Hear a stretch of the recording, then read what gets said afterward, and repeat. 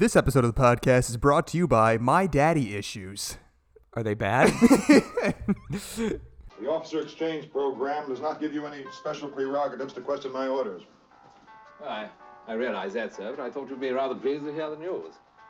You know, after all, let's face it, we don't want to start a nuclear war unless we really have to, do we?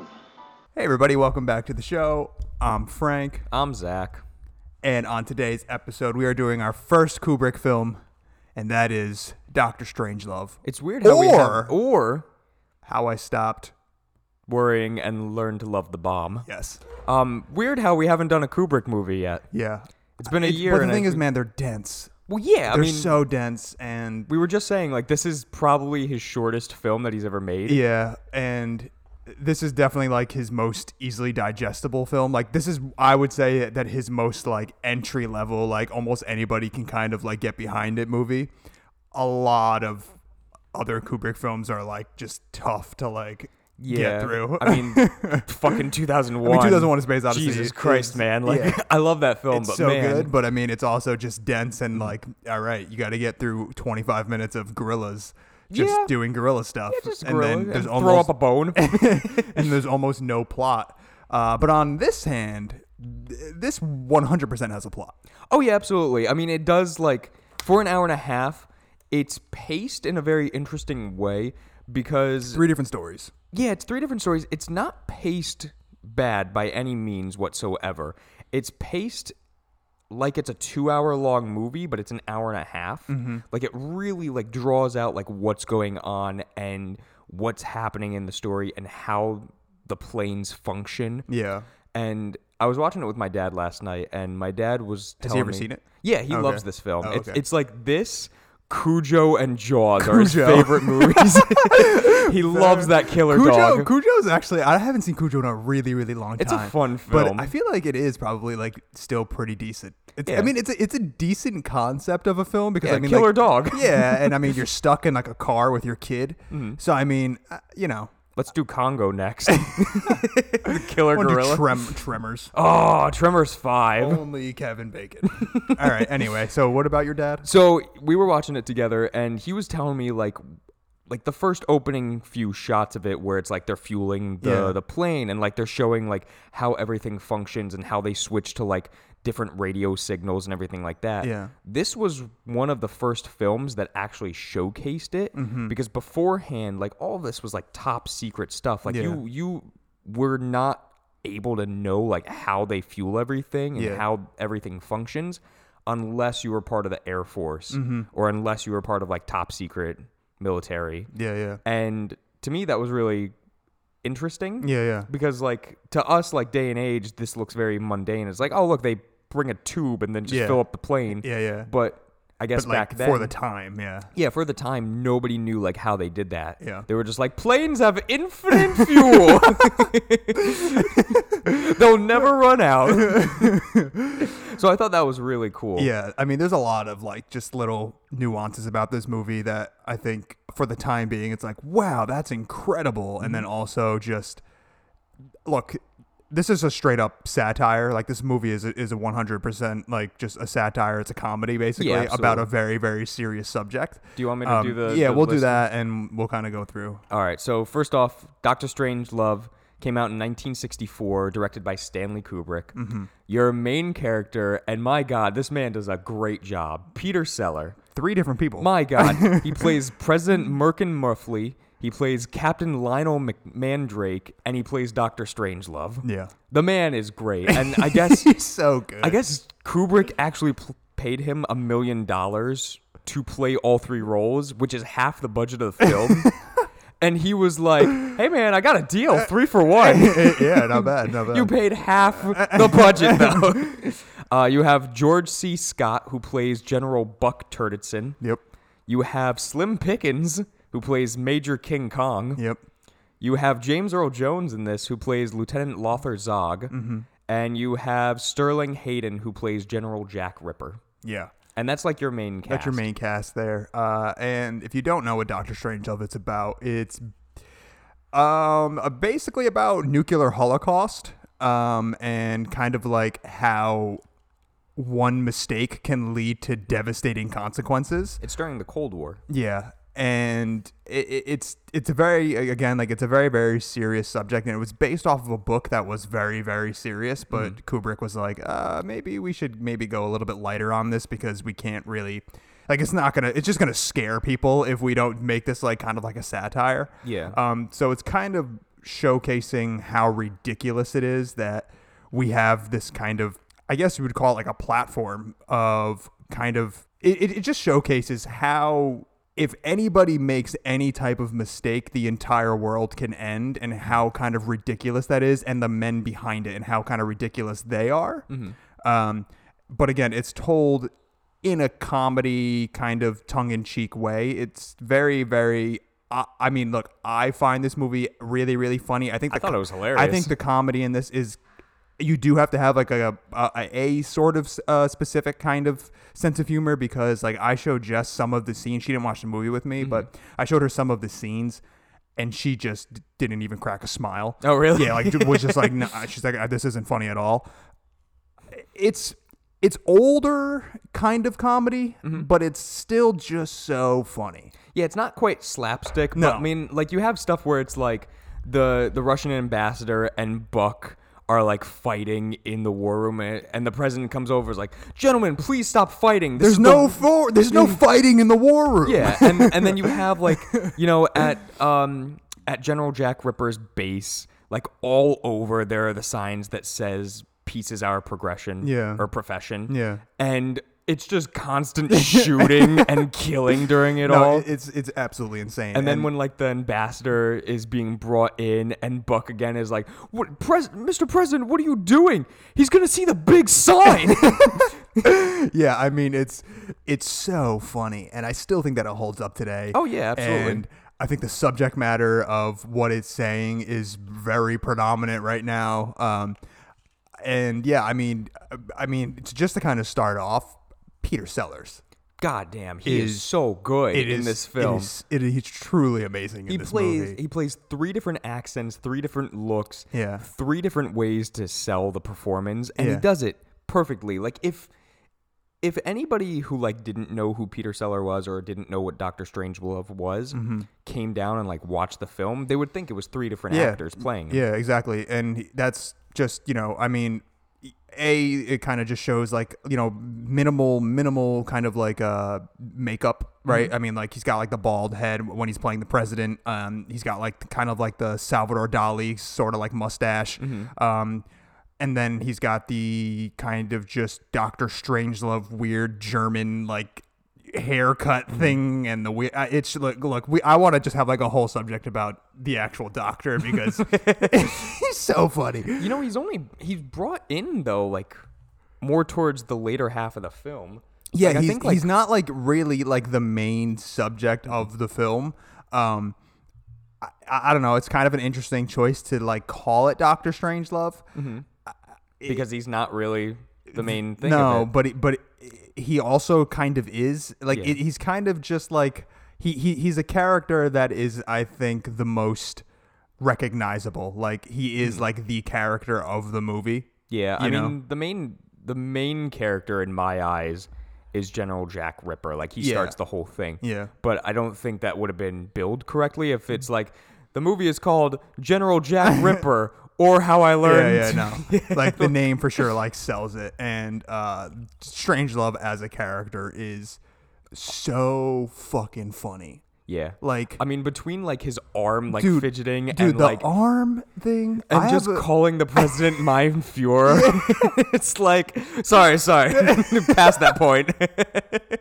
We're not doing that anymore. My issue, like my thing is, so the way that I interpreted the movie, or the way that I interpret Dr. Strangelove himself, is that they kind of like mention how he's a like he's an ex-Nazi that is now working for the U.S. government, and he is like becoming a U.S. citizen and all that.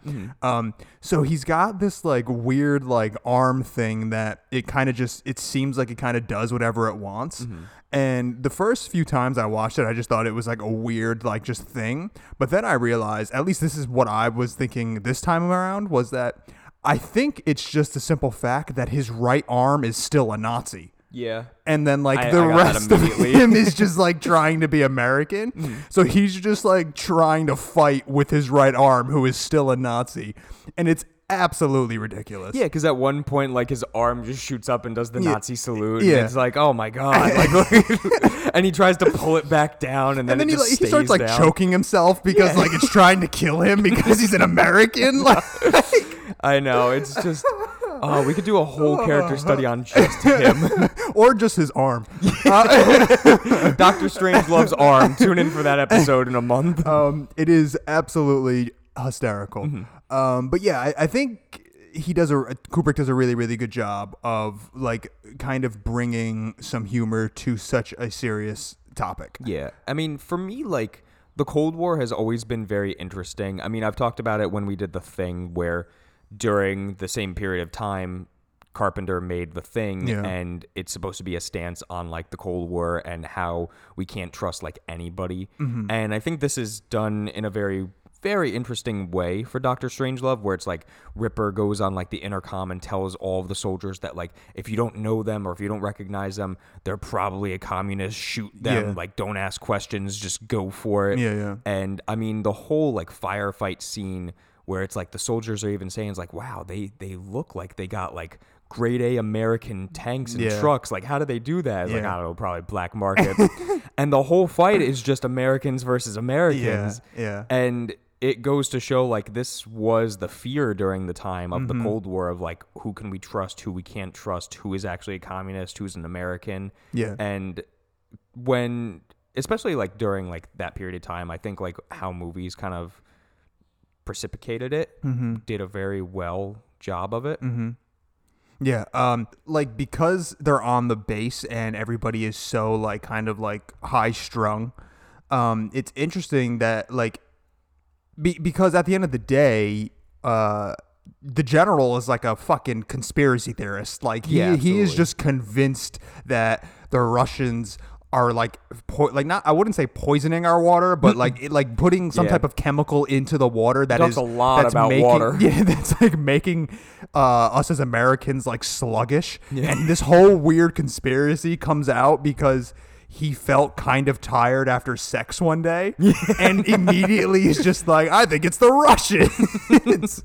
They're making our water sluggish. And I mean, the whole bodily fluid things is just so bizarre and so funny that even again, like to this day, I've seen this movie like 4 times, and it still just makes me laugh because it is just so just ridiculous. I think too, like a really hilarious part in the film was when the president's on the phone with the Russian president. Oh Dmitry, my God. He's like, so we're all okay. Yeah, how are you doing? Good? I'm glad you're good. I'm also doing good. It's just like, just trying. Get to the fucking point. Get off the phone. Yeah. And he's just like, so we kind of fucked up. Yeah. Yeah, we might be sending a nuke, but it's by accident, so don't start another war, please. Yeah.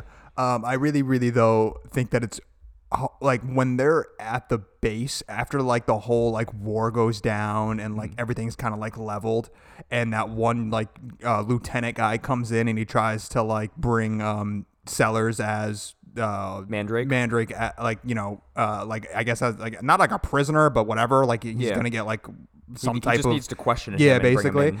And there's just like he's like, oh, I have to call the president.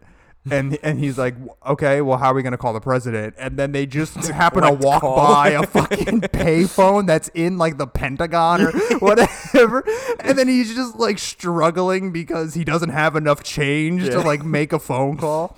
And then the whole like Pepsi, the whole Coca-Cola machine thing. No, that's private property. I can't shoot that. It is 100% so funny today. And I'm glad that you like appreciated it as much as like I do, at least. I did. I mean, for the time period too, like I think like how they handled everything involving with the plane with Major King Kong, I think that was done very well, where it's like it's all green screen and you can tell. Yeah. But it's done in a way where it's like, I think it doesn't, it still holds up. The thing is, I think that it, you know, obviously when he made this movie, he didn't need to shoot it in black and white. And I think that making it black and white helps with the aesthetics, kind of like, I think like the green screen and the CGI, because there is like certain points where like the plane is kind of noticeably like not a real plane. Yeah. But like I do think that making it black and gray helped a lot with keeping it looking as real as possible. And then also, yeah, like the tone of the film, like, you know, like it seems a little bit more bleak, but again, it's done in a way where it's still kind of like making you like laugh and chuckle. Yeah. But yeah, I don't know. I think for sure, like it was, you know, it was a thoughtful thing to do where he was like, I'm going to make this black and white to kind of like, I think it kind of sort of made it timeless. Yeah. You know?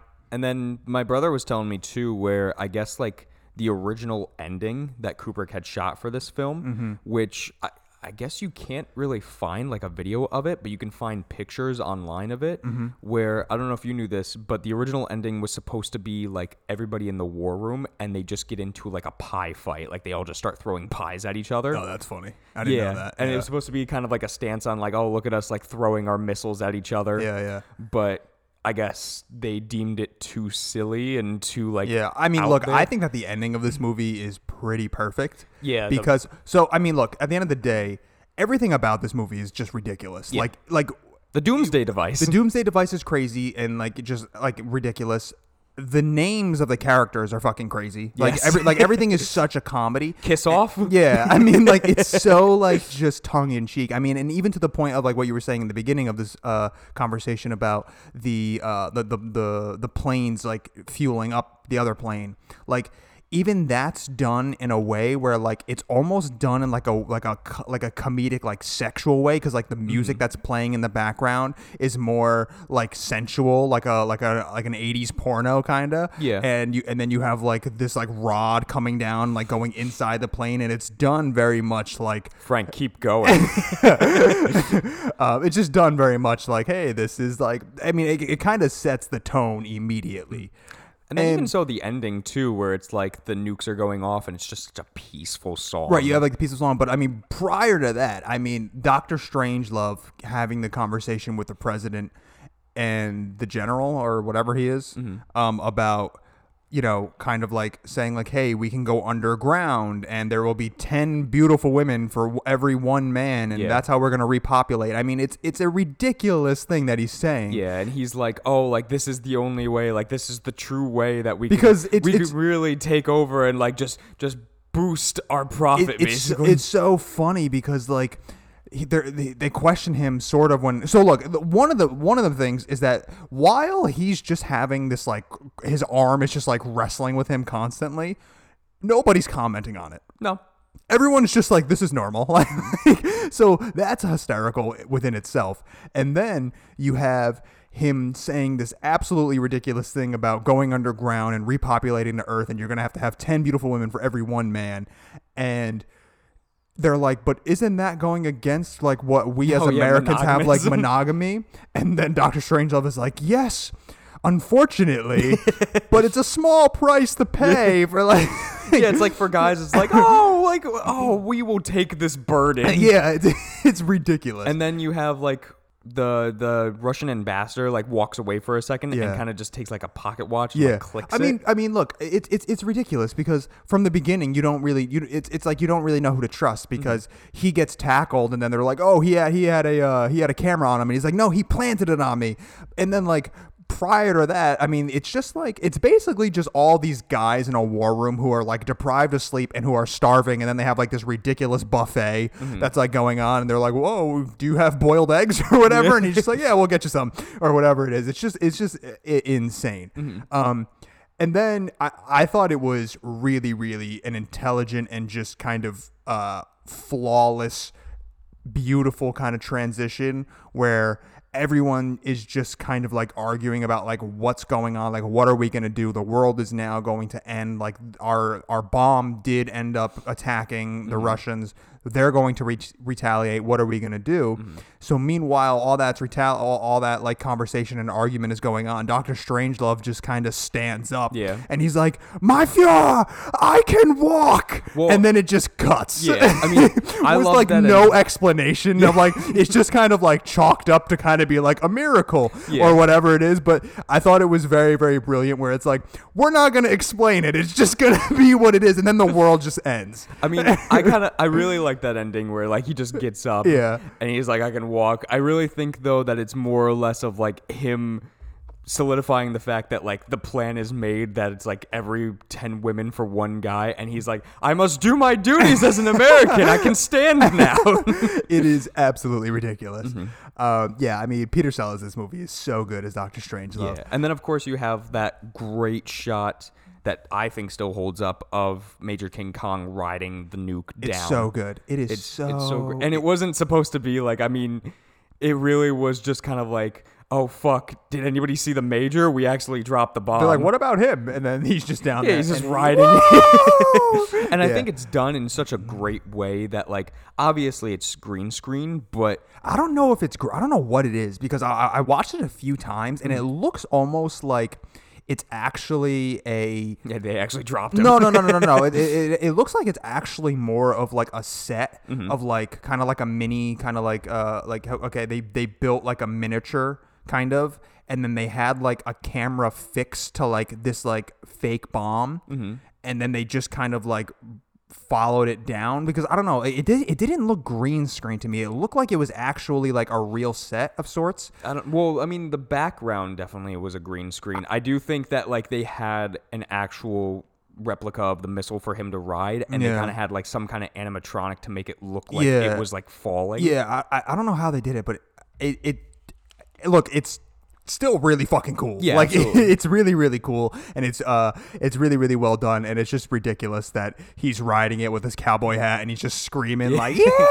and he's just going down, and he just kind of embraces that he's gonna die. It's like the most American way to go out, like riding a nuke, unless you're eating an apple pie with a bald eagle on your shoulder. That is true. Yeah, it's great. Yeah, so I'm glad that you enjoyed it. I was kind of nervous because, again, I don't know. It's kind of like the least Stanley Kubrick film out of like all of the Kubrick films. Like, a little. It's very like, he did Full Metal Jacket, which is a very, very much more like serious tone war film. I mean, Lolita prior to this was like a pretty like, hey, this is kind of a weird subject matter of fucking pedophilia, kind of, right? Like, yeah, and then you have like The Shining, and you have 2001. Yeah, I mean, like it's a very different Kubrick movie, but it's, in my opinion, one of the best. I honestly say that I think that I would say that it's one of the greatest satires ever made. Absolutely, I think it definitely like holds its place in that slot as one of the greatest movies ever made. Yeah, it's brilliant, and it was they were gonna make it a more serious tone, and then they just said like, this probably shouldn't go this way, so they made it a comedy, and I think that doing that worked out so much better. It's so good, and I'm glad that you enjoyed it. I did. Yeah, cool. You got anything else, Frank? No, that's it. Doctor Strangelove. I have a recommendation though. Oh, thanks for asking. One? I was gonna ask, but you didn't let me. So I recently started I'm not a big TV show person, but every once in a while, I'll be like, let's try this out. And then, 9 times out of 10, I don't like it. But every once in a while, I get hooked. Are you watching Budget Marriages? I don't know what that is. It's a weird show. It sounds like something along the lines of 90 Day, sort of. Same network. No. Don't lie to me. But I did say, like, I could get into this. Anyway, it's on Netflix. It is called Atypical. And now Atypical is a TV show about a kid who has autism, and it's kind of like about his family. Jennifer Jason Leigh plays his mom. Okay. And it's actually got like a pretty good cast, and it's basically the kid who plays his name is Sam, who's got autism. He's actually like the friend / like love interest sort of in It Follows. Okay. The original friend, not the one that not like the cool guy with the long hair and all that. Yeah, cool bro. Yeah, not him. Like the cool original bro. friend. Yeah. Him. He plays this kid Sam, and he plays a guy who's got autism, and it's kind of just like about like him, just normal like day-to-day things, like what's going on in his life, how certain things affect him and whatever. And it's definitely like a comedy. They definitely like go through though like some pretty like heavier stuff. I mean, there's like a whole thing about like his parents' marriage just like falling apart completely. Yeah. And then like how that kind of affects somebody with autism. And you might think that it might be devastating, but it's actually like not as bad as you would think, because they just like the way that they process emotions and whatnot is different. But it's really, really good. It's just like I would say that it's more of a feel good show, although it does cover like more serious things. But I'm finding it very, very enjoyable, and I've watched already like 2 seasons of it, and I'm going to start the 3rd one soon. So I highly recommend Atypical. Awesome. And that's it. Cool. All right, Zach, what is our next movie going to be? Frank. Oh, We're going to do Frank Miller's Sin City. That's my. Oh, I love Sin City. Yeah. I thought you were going to say 300, but I love Sin City. Do you not like 300? No, I like 300. We're doing Sin City. I love Sin City. Yeah, it's cool. And it's one of the few. Second one. No, I didn't watch it. Oh, no. But it's one of First the few. one's really cool. Yeah, it's one of the few movies that Frank Miller, the comic book artist who created this, has actually done. So I'm excited for it. Great. Thanks, Frank. Yeah, thank you, Zach. No, thank you. No, Frank. thank you, no, Zach. Thank No. you. Zach, Frank. Zach. Frank. Thank you. Thank you. And thank you for listening. Yeah. And that's it, guys. So, Zach, take us out. Guys, thank you for listening. Now, Frank, execute Plan R.